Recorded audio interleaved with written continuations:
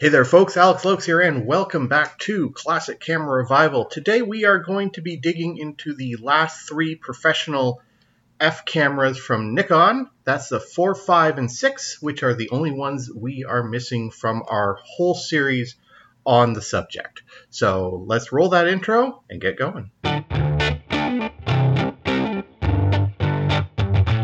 Welcome to the Classic Camera Revival, coming to you from the Greater Toronto Hamilton region of Ontario, Canada. If you don't have gear acquisition syndrome now, you most likely will by the end of the episode. Okay, so you need to understand that the way Nikon worked, especially later on, they would start putting technology into consumer advanced amateur cameras. So when we see the F4 hit market, it actually has really the core of three other cameras in it. You have the Nikon FG, which introduced full program mode, the Nikon FA, which added matrix metering, and the Nikon F506, which gave us the modern form, well, the early modern form of Nikon's autofocus system. That is, having the autofocus drive in the camera itself, not in the lens, unlike Canon, for example. So, to really kick things off, one of Nikon's weirdest designed cameras, yet oddly beautiful, is 1988's Nikon F4. Bill, you love this camera. Oh, hell yeah. A little history. Where were you in 1988? I knew where I was. First year, University of Toronto. I think in history class. Can't quite remember. Anyway, it's roughly the same time. Nikon took a great leap forward. Now, as Alex pointed out, they always test drove new technology in their consumer and prosumer bodies just to see how the enthusiast can handle the technology before saying, okay, let's put it into our pro body. Nikon wanted to take a great leap forward. Again, the pro body at the moment was the Nikon F3, which ironically enough outlasted the F4, but that's a story for another day. They utilized the same designer, Giroetto Giugiaro of Ital Design, famous for the Maserati Bora, the Ghibli, other cars, like Volkswagen Golf, first generation, or the Rabbit in North America. And he did a lot of industrial design. So the F4 was a lovely bit of industrial design. And in some ways, it was the end of an era camera. In some ways, it was the great leap forward. End of an era, because it was the last camera that had dials buttons. Like you had a shutter button, shutter control. You had, again, all the pro bodies had manual rewind, but you had exposure compensation. It had its own dial. You had a lever that could go between manual, aperture priority, shutter priority, program, two program modes, and of course the standard lock, single, continuous, and different continuous modes for firing it off. Now, the Nikon had three variants of the F4, the latest being the F4 proper, which took four AA batteries, which, that got you through most situations. It's the latest of the series. The second of the two is the F4S, which is probably the most common. It took 6 AA batteries, but it also introduced a vertical grip along with a vertical button. So for taking portraits, it was that much easier. And then the last of the series was the F4E, which it's a really big battery grip. It kind of sort of harkened to what you were going to get with the F5. The F4 could take all the lenses. Well, in theory, all the lenses. Granted, if you had a G series lens, you're stuck in shutter priority and program mode. But you could use pre-AI automatic index lenses, AI lenses, AIS manual focus lenses, plus AF and AFD lenses on this camera. You can use matrix metering throughout all of them. And matrix metering, especially for color photography, is your friend. Aside from weight, the only other Achilles heel of the F4 is the dreaded LCD bleed. There are workarounds, however, that workaround's not going to be around for so much longer. You have to find, there's two LCD panels, the upper, which is built into the body, which is your frame counter, and the lower, which is actually in your prism head. Kind of counterintuitive. The problem is you can replace the prism head, and thus if you hit the lower LCD panel is bleeding, and you can still get a very usable F4 because you still have a manual frame counter on the body. That's just the only Achilles heel, and you kind of left cursing Nikon, what were you thinking? But they thought, well, these things will last forever. And for there in my mind, forever is, okay, a product cycle or two ahead, that would have been the F6. And in terms of usability, and that's really just the only Achilles heel. In terms of usability, the camera is a dream to shoot with. Now, granted, I should touch on this. This is the first pro body autofocus camera. The autofocus is okay. But then if you get a chance to try a Canon EOS 1, the early one, you realize quickly why Canon kind of hoovered up the pro market in the early 1990s, especially in sports photography. That said, I also consider the F4 the last pro body Nikon manual focus camera they made. Because I wind up just using manual focus lenses on it half the time, and it's got a built-in motor drive. And probably one of the best metering systems they ever made. So those are my 2 cents. They are plentifully available out there, and varying in price depending on, of course, the mechanical and electronic viability, along with the dreaded LCD bleed. Other than that, it is a sweet camera, and if you are a Nikon shooter and you're thinking, I need something that's a little more accurate, especially if you're shooting slide film, which, the price of slide film being what it is these days, I would strongly suggest taking a look at an F4.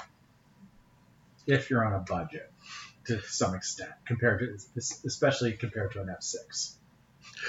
Definitely, but there are a few things that you do need to watch out for with the F4.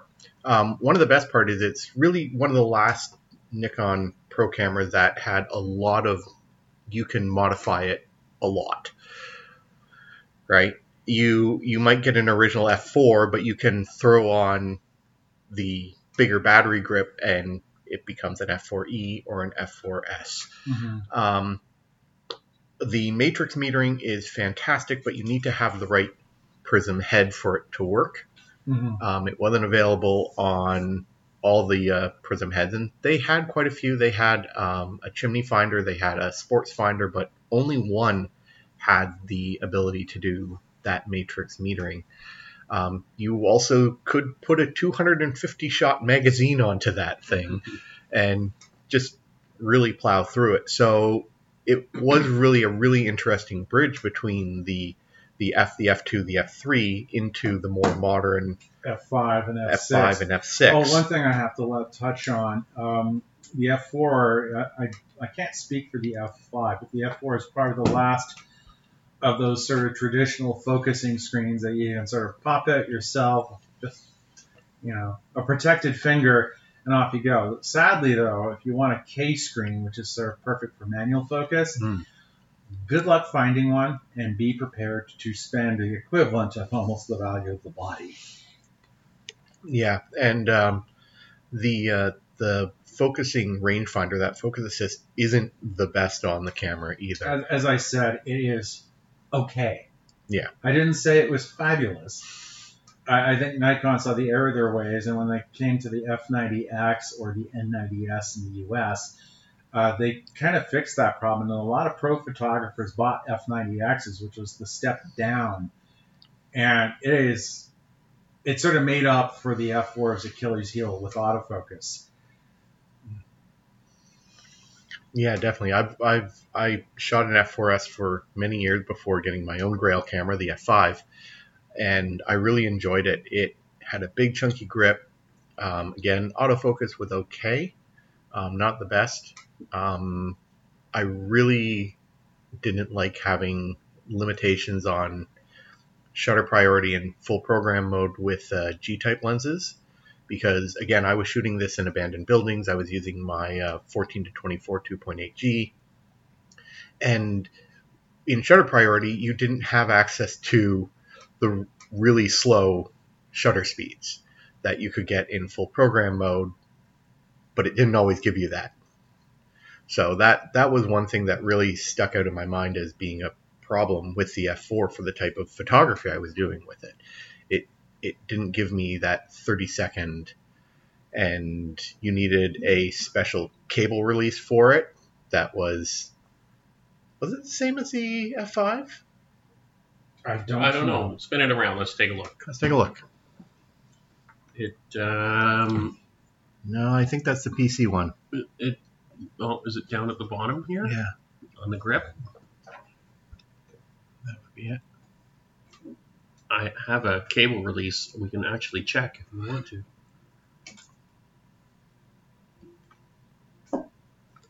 I don't know. You turn that. You spin the knob. We're here spinning knobs, folks. No. I think it's different. I have a vague recollection that I needed to get a different one than what I was using at the time on my digital body, the D300. Let's have a look. The D300 one, the one for the F5, I think it just pops out actually, are all the same cable release. No, this one's different. It's only got 2 pins. It is different. Yeah.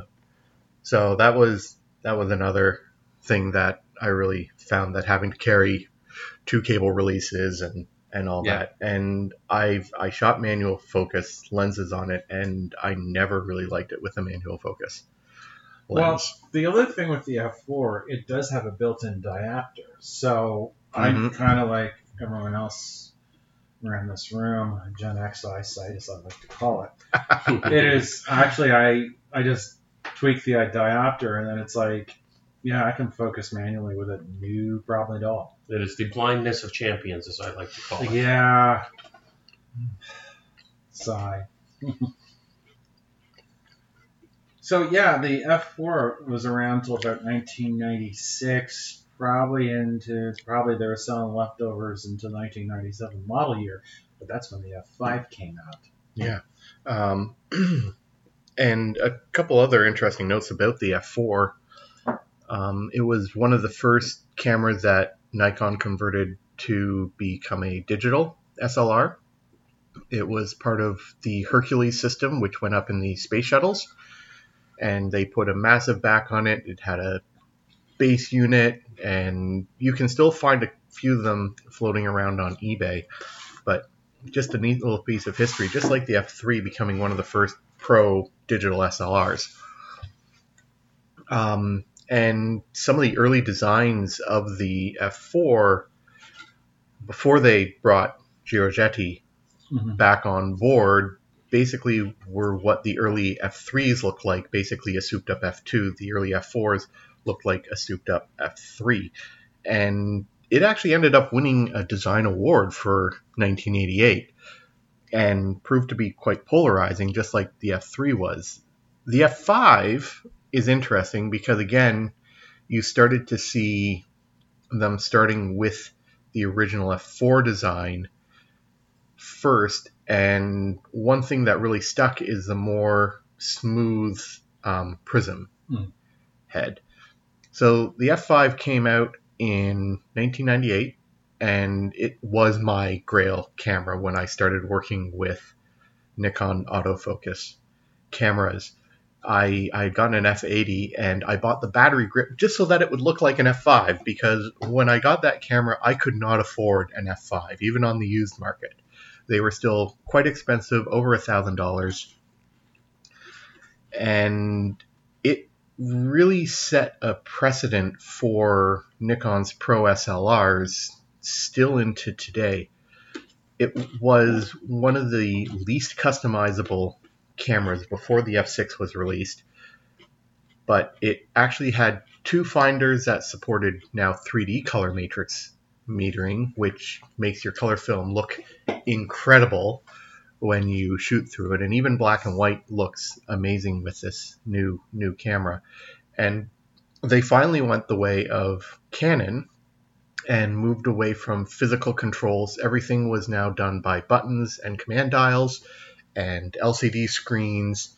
So a lot of people didn't like that, but it is what it is. It took a while for me to get used to moving from the F4 to the F5. But what really made the F5 stand out was that it was a unibody design. You had the battery grip built in, single body, super solid. This thing could take a beating. It went to war. I've taken it into the middle of 1812 reenactments, and it's just kept on going the whole time.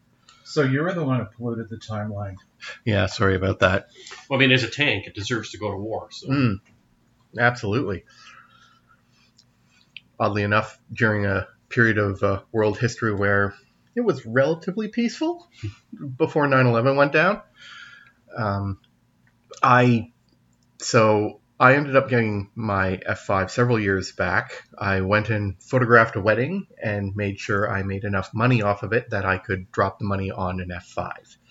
Because that's sometimes what you have to do to get the camera that you really like.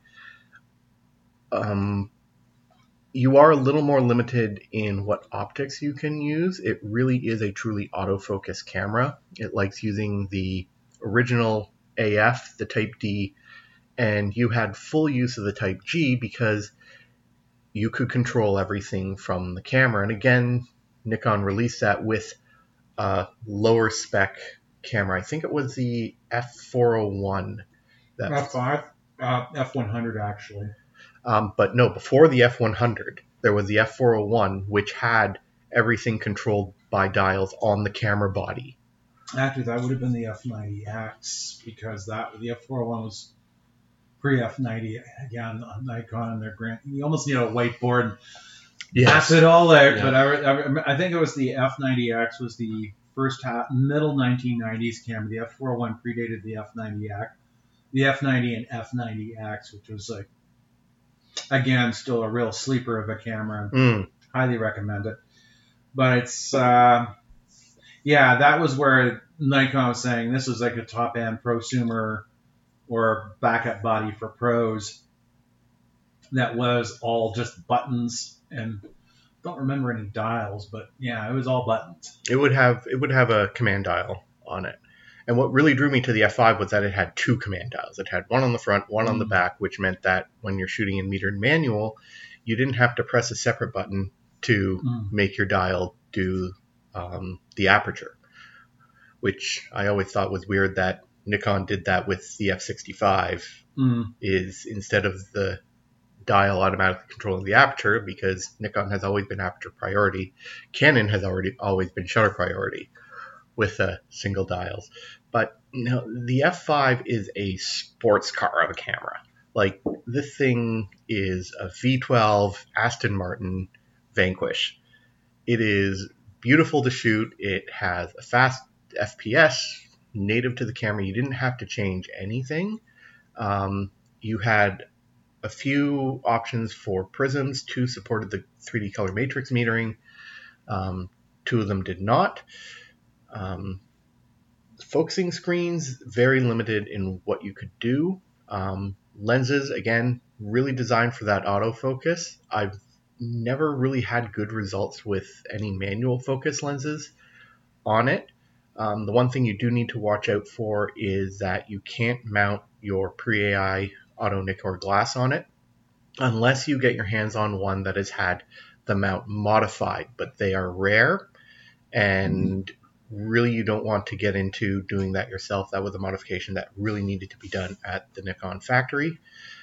Again, it's powered by 8 AA batteries, which has been a lifesaver for me. I was shooting an 1812 Grand Tactical in Penetanguishene, and I had left my spare batteries back at the camp, and I was right in the downtown photographing an actual street battle going on, and I ducked into a grocery store, full 1812 garb, bought a huge pack of batteries so I could quickly put them into my camera and just headed right back out.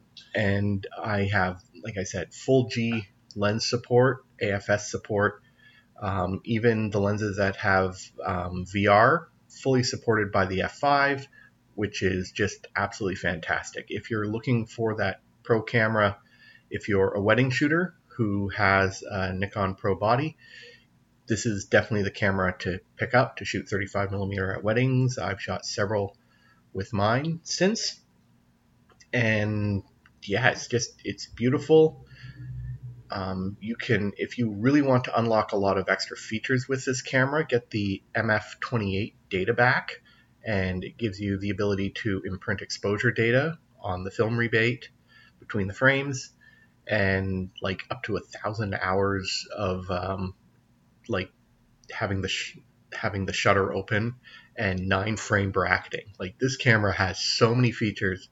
Unfortunately, the MF28 databacks are fairly expensive still, but the F5s itself have come down a lot in price since I bought mine. When I bought mine, it was about $700 US, and nowadays you can probably pick them up for $400. I wound up buying my F5 off a used camera dealer around the corner from my girlfriend's place, Midtown Toronto.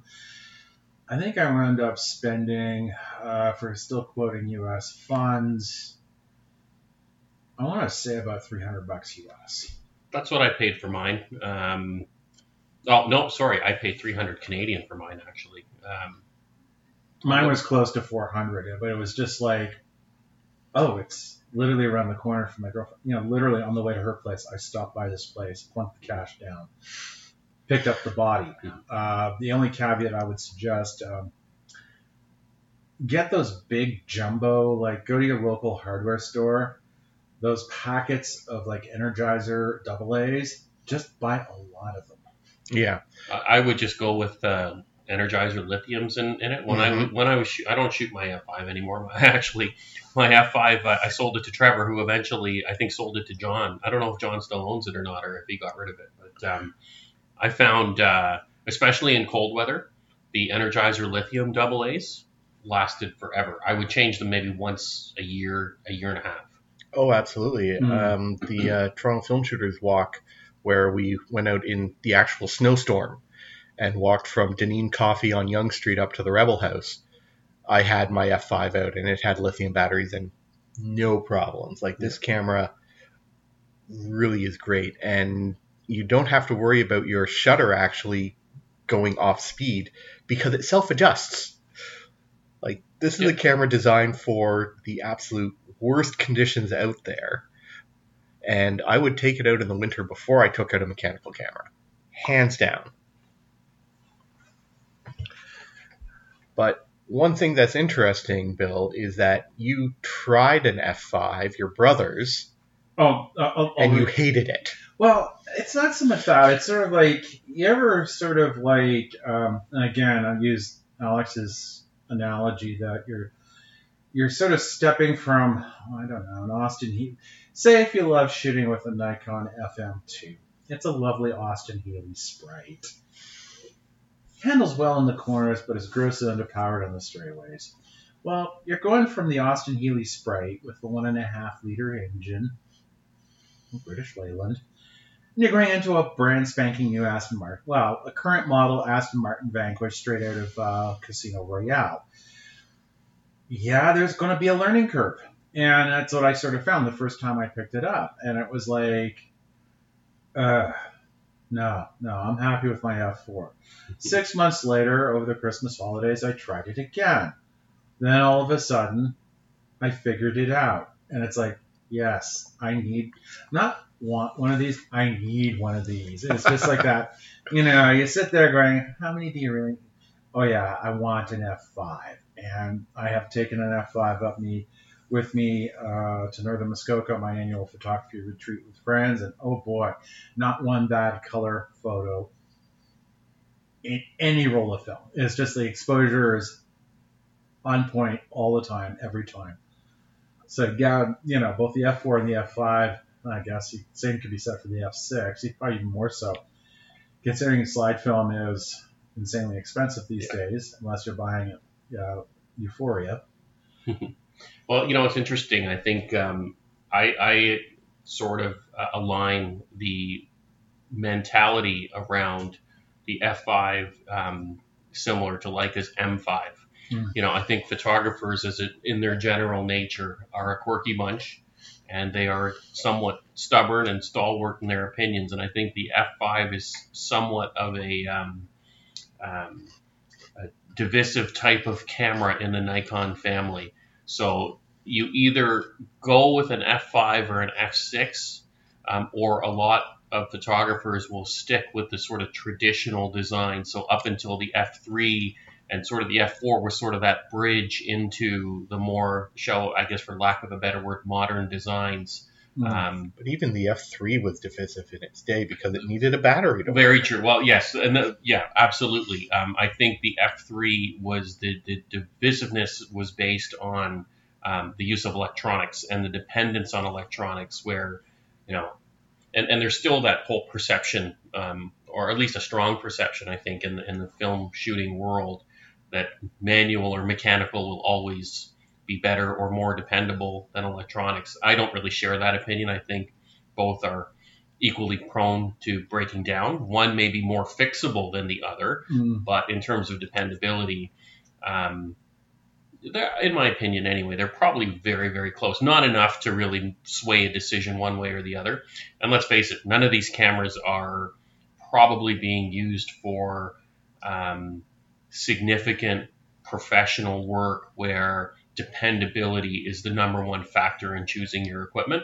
So a lot of it is personal preference, aesthetic, nostalgia, what have you, and all of those, those aspects of choosing one of these cameras is absolutely cool, with whoever, it's shooter's preference. But yeah, I do find it interesting. And I think, like Bill, if you're one of those guys that, you tried an F5 and never, got, I shouldn't say got past it, but it wasn't for you, right? It wasn't for me at a point in time. Like 6 months later, all of a sudden, I gelled with it. Yeah. And even then, I'm still discovering what it's truly capable of. Yeah. It's like, it is a very powerful photographic tool, which, nostalgia is fun and all, but, just an inside. I recently, one of my Nikon Fs, the shutter jammed and the shutter release button disappeared. Oh, geez. Oh, jeez. Like it got sucked into the camera? I don't know what happened to it, but it's sort of like everyone sort of says, oh, yeah, the old mechanic. Well, yes and no. Like, is it the end of the universe? No, but it was part of that week where, the week of 3 bad things. I won't get into the other 2, but yeah, it was an expensive week, and it wasn't with the camera. It was something else. But at least you have 25 other Nikon Fs in your collection? 5 others. Yeah. I just sort of rearranged the prisms, and I've got a spare eye level prism, which will find a body at some point. Or I don't think you're in any danger of not having a backup camera, Bill. So. No. Now, what's really interesting is, the Nikon F5 is sort of the culmination of the 4 previous Pro models. The F6 is interesting because it really is a 35mm SLR, but it was born of the digital age. Yeah. So this is an interesting one, specifically because it was the last one sold by Nikon Canada. Yes, my camera is the last brand new Nikon F6 to be sold in Canada. It actually, my camera dealer, Photo Creative in Mississauga, actually called Nikon, or Nikon, and asked them if they had anything left in the warehouse. And they said, we have one sitting on the shelf. It's been sitting there for a couple years. You want it? Drive over and get it. And my camera dealer is literally 5 minutes down the street from the Canadian warehouse. So yeah, last one ever to be sold. So it is, my camera to me is brand new. I still have the box and all the paperwork and everything. But really, I bought mine, I think, in either 2019 or 2020, somewhere around there. And it was in production from 2004 to 2020. And Alex mentioned, I guess one of the peculiarities about the camera, it was launched in Photokina at the same time the D2x was launched as well. So they already had a version. They already had the D1, the D1X out at that time, and the D2 as well. And the D2X was really sort of Nikon's, I guess, third professional body digital camera. And then their sort of culmination, the last of the F lineup was the F6 that they kind of, I think, built upon in their further development in the digital lineup. So it shares a lot of the features that you would find in the modern Nikon. Well, I shouldn't say modern Nikon digital cameras anymore. In the recently retired D series of cameras, the digital SLRs, because I don't think Nikon is actually producing DSLRs anymore. No, they're not. Yeah, unfortunately. They've gone to the Z series or Z series for our American friends. So yeah, this is really sort of the pinnacle of that evolution, all the way from the F to the F6. There's been a lot of things added on to essentially what was the basic film or mirror box that was designed actually, I think, from the Nikon S series, and then everything was built around that Nikon SP photo box, and then it's interesting that that went from the F, and there was never an F1, but all the way from the F, I guess the F would have been the F1, I suppose, all the way to the F6. So interesting, they built all that around that singular reflex box system, and that's actually what F stands for. That the F comes from reflex, from in their branding and that sort of thing. So this camera, of course, will do anything that you want, and I wouldn't say it's a revolutionary camera. If you look back at the lineup, I think it's an evolution from the F5, much how the F5 was an evolution from the F4. So a lot of the autofocus issues and things that you had with the F5 with the F4 were remedied with the F5, and then the F6 versus the F5, you had a few of the like autofocus issues and things like not really issues, but things were refined a little bit. So, like for example, the 3D matrix metering doesn't work, isn't supported in the auto and manual modes in the F5. With the AI and AIS manual focus lenses, but if you have AI or newer lens with the F6, it is supported. So it gave photographers an ability to sort of reclaim or still maintain value out of their older lenses, very much like the F5. And of course these things are, if you find one, would be a collector's item. But if you do find an F6 with the factory modification to take pre-AI glass, I mean, that's literally a needle in a haystack. I don't even know where you would find one, or if anyone ever made that modification. Like, they're rare on the F5. Yeah, probably almost non-existent on the F6. My question is, when you kind of, how do I say, traded in the F5 for the F6, did you find any learning curve making the switch? Or is it just like, this feels familiar? Because if you use an F5 or an F100, it's like, this is not alien turf, because it's and basically the same thing, but just better. That would probably be the best way to put it. In comparisons, just on the F100s, this has a superior autofocus and matrix metering compared to the F100. I guess the F100 would have been sort of, the prosumer version of the time. The F5. A brilliant yet flawed camera. Yeah. So to answer your question, my experience was a little different, because I didn't start shooting an F6 after having shot D3s and D4s for several years. So it was zero adjustment for me. I did shoot an F5, and I would say shooting the F5 compared to the F6, once you've got the grip on the F6, it's basically like shooting an F5. It's a little bit lighter because it's got a magnesium body and all of that stuff, and you're again, it's a refinement of materials and things like that, and it was catered to the lawyer and dentist and doctor market, who. You had disposable income and you wanted to shoot 35 millimeter film. Yeah, exactly. Because I think at the time you started seeing in 2004 in particular, it was the dawn of the digital age, and a lot of professional photographers were moving rather aggressively into digital in 2004 to 2008.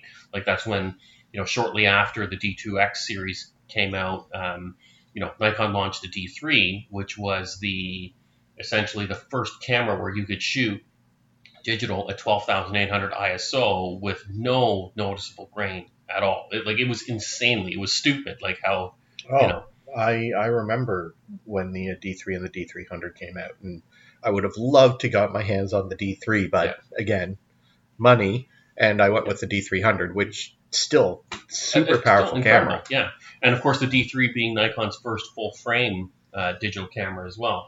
I still have my D4. I still shoot with it. It's an incredible piece of machinery, and the usability, the ergonomics are pretty interchangeable. interchangeable.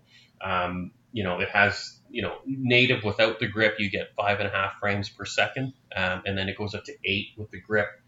All the, latest metering modes, 3D color matrix metering. I think it has like a 4 or 5 stop EV adjustment. Yeah, it looks like probably insane amount of bracketing. Yeah, it's like it's 1/3. It's 3 stops, but I think it's like 1/3 increments. So nice. So it's 9 going both ways. Tons of focus modes as well. Yeah. Looking at the back, and it even has a little screen on it. Yeah, has a little screen on it. Yeah, you can buy a back for it that'll record your EXIF data onto a CF card. Why anybody would want that, I'm not really sure. But you could if you want. The cool thing about it too is it fully supports Nikon's ITTL, which is their intelligent TTL metering system, as well as the Nikon Creative Lighting System as well. Creative Lighting System was really how I started getting into strobist work. Yeah. So for those of you that don't know about the CLS, I guess the main sort of difference between the Nikon lighting system versus Canon as an example, and I'm going to use Nikon and Nikon interchangeably. I'm trying to say the traditional way, but anyway. So the Nikon CLS, the main difference between the lighting system between the two brands is Nikon, the flash exposure operates independently of the camera when the camera is in manual mode. So what that means, it allows you greater control. So you can set your flash to expose the subject using the flash as a shutter, and then you can control your ambient lighting using the body in manual mode. So it really helps you, particularly if you're shooting, let's say a wedding or an event in a banquet hall where you have poor ambient lighting, but you're going to get your subject or your front lighting done really well because flash is going to expose for that. So the way it helps you is you can use the flash as your shutter, expose your subject really well, but then leave your camera body shutter open a little bit longer so you let more ambient light in. So then it's not looking like you're shooting somebody in a cave. You're because the shutter's staying open longer and the flash is just exposing your subject really quickly, you get very evenly done or evenly lit exposures in those really dark situations. It took me a year to figure that out. And from the first time I started using an external flash on my Nikon bodies from 2007, by 2008, I had it figured out and my photos improved tenfold. Oh yeah, once you figure it out. And it took me a year to figure it out. It's not anything short. You can't do it in 7 days. You can't do it in 31 days.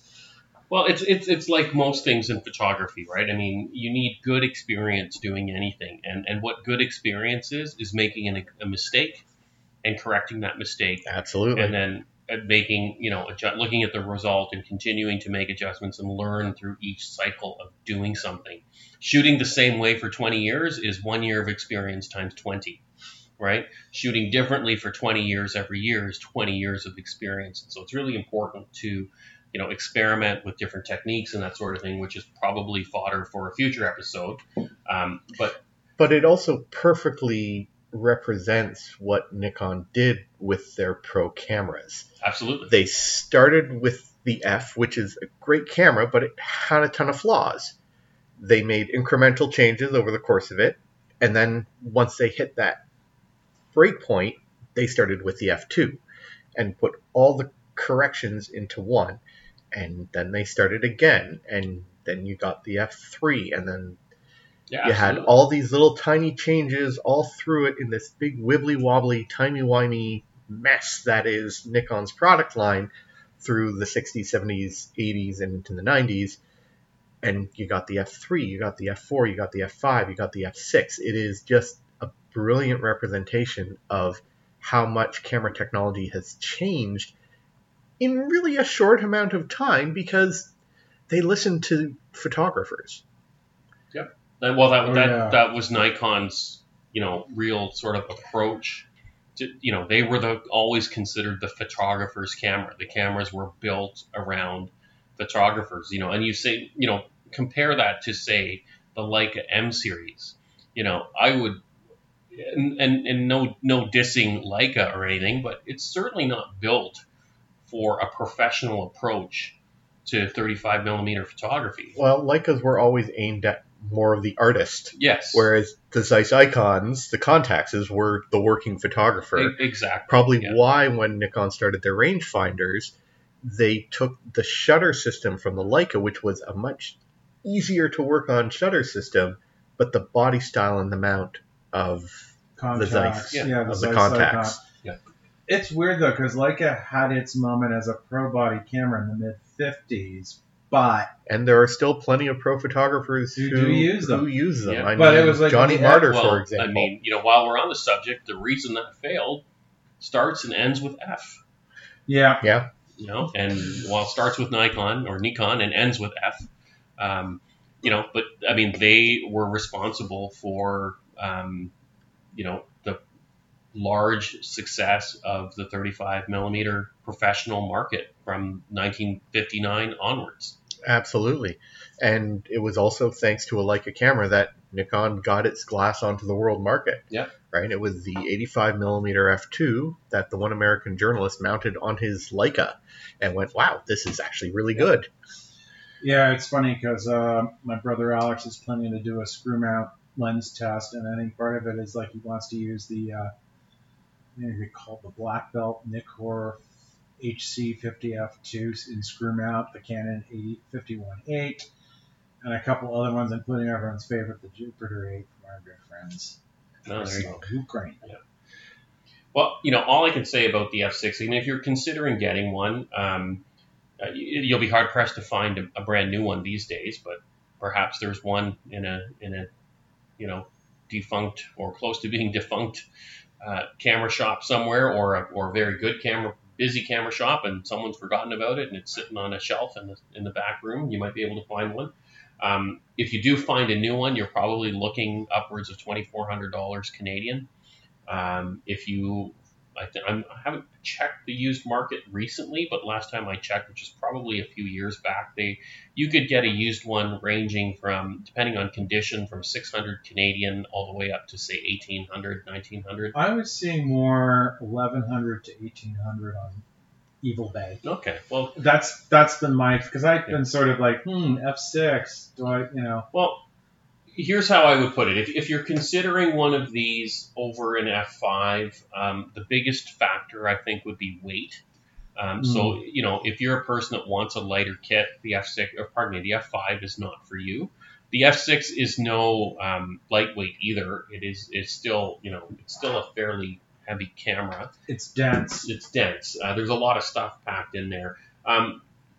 like I said, it's an evolution over the F5. So, if you've got some AI glass and you want to take advantage of the, supported 3D color matrix metering, yeah, that's a really good point. If you shoot, you want more precise metering or the most precise film metering you can get, it's going to be in the F6. So if you're planning to shoot a lot of slide film, something that's got to be, really particular and exacting on the exposures, that's a really good reason to do it. There's a lot of other conveniences. The film rewind, you can set it so the tab is left out. Film loading is a breeze. You put the cartridge in, you pull the end of the tab to the little red mark, you close the door, you push the button, bang, bang, bang, you're ready to go. So you can fill a spool, it'll automatically rewind in probably less than 10 seconds. You can pop your cartridge out and pop one in less than, another 10 seconds. So, really geared towards like the sports shooter market, that sort of thing, for the time. Of course, now digital, that's not a problem. But, if this is what you're looking for with a film camera, if you're looking for the most sort of, I think, refined, 35 millimeter film SLR body on the market, in my opinion, this is probably it. I would say you could possibly look at a Canon 1V, but I mean, if I'm going to compare, say, a Canon 1V versus an F5, given the price point, it would be hard to justify not getting the F5. I mean, the 1V, I'm not overly familiar with it. It might have a few more autofocus tweaks, might be a little bit faster and continuous shooting and that sort of thing. Well, EF was always faster on autofocus over Nikon because they put the motors into the lens itself. The lenses, yeah. Mm-hmm. Yeah. And it is the one thing that I really will give to Canon over Nikon is autofocus speed and accuracy. Yeah. Well, until the G lenses came out. Flash, then you want to go with Nikon because Canon's flash metering is terrible. Yeah. It's still terrible. Yeah. And well, I mean, that too. I mean, well, the good thing is too, I mean, if you put G glass on this, then, you've got silent wave motors in the lenses as well too. Well, so, AFS and G. Yeah. Yeah, of course. Sometimes they're different. Yes. Yeah. You would go, you would go with the AFS G lenses, with the motors built in the lenses. And, I'm not to get into brand wars, but in my experience, and this is coming from, being a wedding shooter who at one point shot Canon, and I would only shoot, of course, L series glass with Canon when shooting professionally. The reason I switched was what I was seeing was I had gone through buying, a few very high priced lenses, some, 50 1.2 primes, 85 1.2 primes, and exchanged a couple of them because they were very poor copies. So what I found when I switched to Nikon, every copy of every lens I ever used with Nikon, from their consumer glass all the way up to their professional glass, every copy was damn near perfect. Whereas Canon, for me, I have trouble buying their consumer rated glass, and maybe it was better with the EF mounts and that sort of thing, or sorry, maybe it was better prior when they were prior to the EF mounts, maybe they were doing a better job with the glass and with the film era, but certainly with the digital they weren't. So, again, like I said, photographers are, stubborn stalwarts, and we have our own quirks, and that is one of my quirks. I probably will never be, a really, hard and fast Canon guy. It's difficult for me to get behind Canon. I got into Nikon autofocus because a friend of mine did lend me his Canon EOS 1 with a Sigma Art 51.4 lens, which made it one hell of a powerful point and shoot.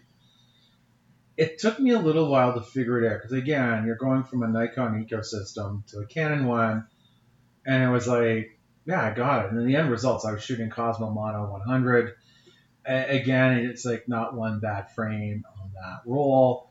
I looked at it, and I immediately went and bought a Nikon F100 because it was like, yeah, Canon is like, it's like, okay, I'm a Nikon shooter that loves Canon FD glass.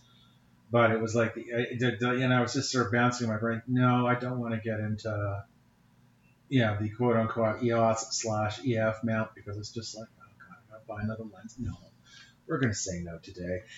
We'll stick with AF and AFD because again, I already had some pieces, and I just sort of went a little deeper on it, and it was the right decision. And the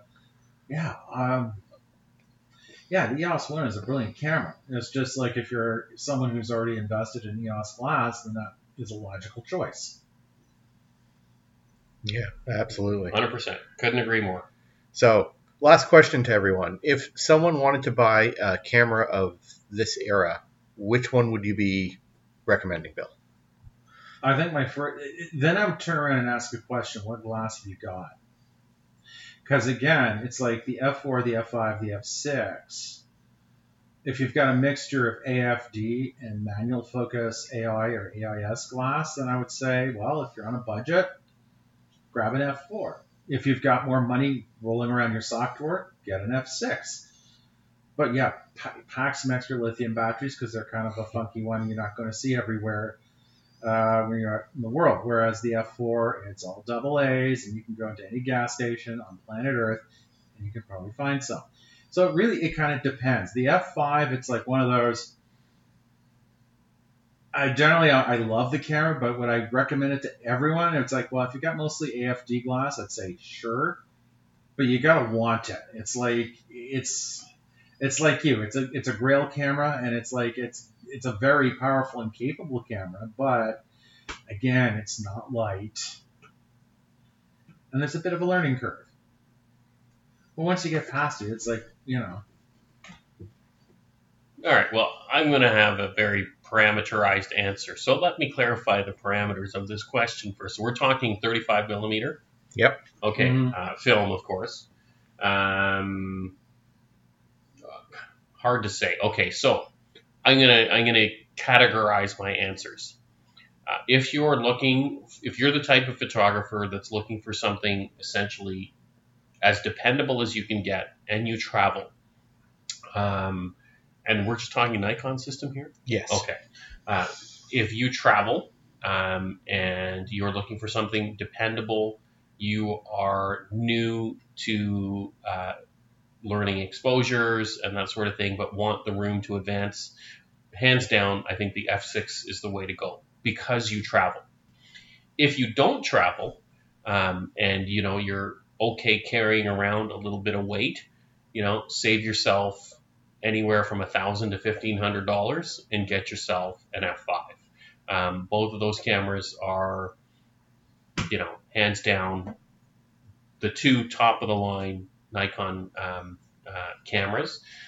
If you are somebody that is sort of, I guess, of the old school era, that wants something a little bit more traditional, and wants a little, good metering, want to spend under, say, $300, I would go with a Nikon FA.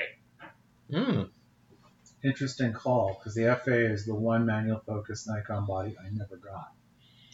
They're fun. Yeah. I really like the FA, but you really want to get that MD15 grip and drive for it, because then you get the ability to power it with AA batteries. True.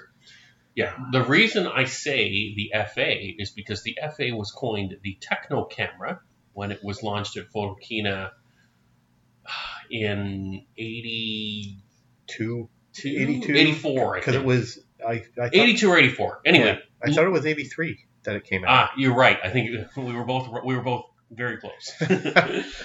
Anyway, let's just say in the early 1980s, so pre-1985, definitely, it was probably 83 when it was launched. It was coined the first techno camera, and that's because it was Nikon's first production camera with matrix metering. The camera has so many features for what you can get for, say, $200 or $300 if you can find one in good condition. It just, and that's if you're in sort of the nostalgia sort of, what I call the little F market. you know, like the FAs, the FMs, those sort of things. The FE2s, which I'm a huge fan of. Yeah. Love the FA2. You know, so if you're in that sort of headspace, that's what your, you know, aesthetic you're after, or function or design that you're after.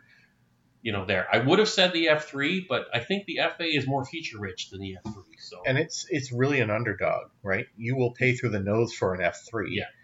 right? Whereas the FA doesn't get as much influencer attention. Yeah, I think it is one of the most underrated cameras out there, the FA. Yeah, definitely.